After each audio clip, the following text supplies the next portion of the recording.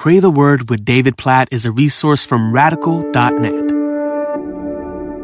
Philippians chapter 3, verse 20 reminds us our citizenship is in heaven, and from it we await a Savior, the Lord Jesus Christ, who will transform our lowly body to be like His glorious body by the power that enables Him even to subject all things to Himself.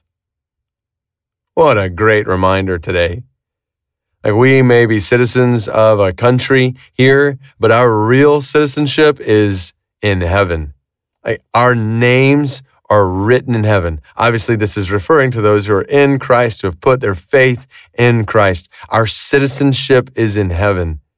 That's where our home is. That's where our home will be for all of eternity. And so we're just passing through this land on the way to that land. That's what we're looking forward to. We're migrants here in that sense. Even with citizenship in this or that country, we are temporarily here. Our eternal home is there, and we are awaiting from there a Savior, the Lord Jesus Christ, who's coming back for us.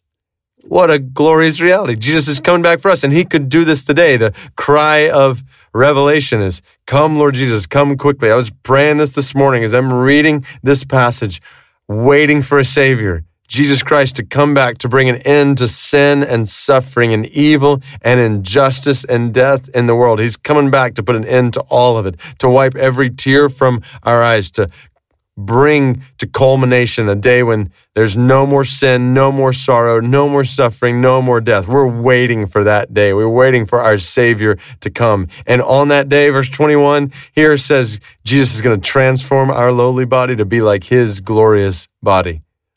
What a reality that this body that the New Testament talks about, it, our outer self is wasting away with aches and pains and challenges in this body, that one day we're going to be transformed, our body to be like His glorious body by His power that enables Him to subject all things to Himself. He has power to do that for all of us. What hope we have.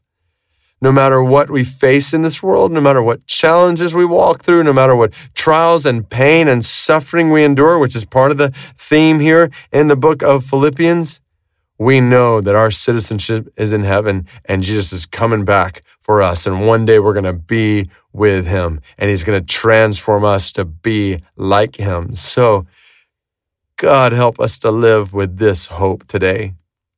What I think about brothers and sisters who are likely listening to this right now, who are walking through major challenges and trials. I think about maybe some who are struggling with cancer or other physical struggles, sickness, disease, who are walking through others just very difficult, painful times in their life and family. And Lord, even if we're not walking through it right now, we know that the reality is we could be tomorrow. And so we praise You for this hope. We trust that our citizenship is in heaven, that we are temporary residents here. And we say to You today, we are looking forward to our home in the future. We are awaiting the coming of Christ. Lord, we long for You to send Christ back. May Your kingdom come. May Your kingdom come in all of its fullness here on earth as it is in heaven. Bring about new heaven, new earth, we pray.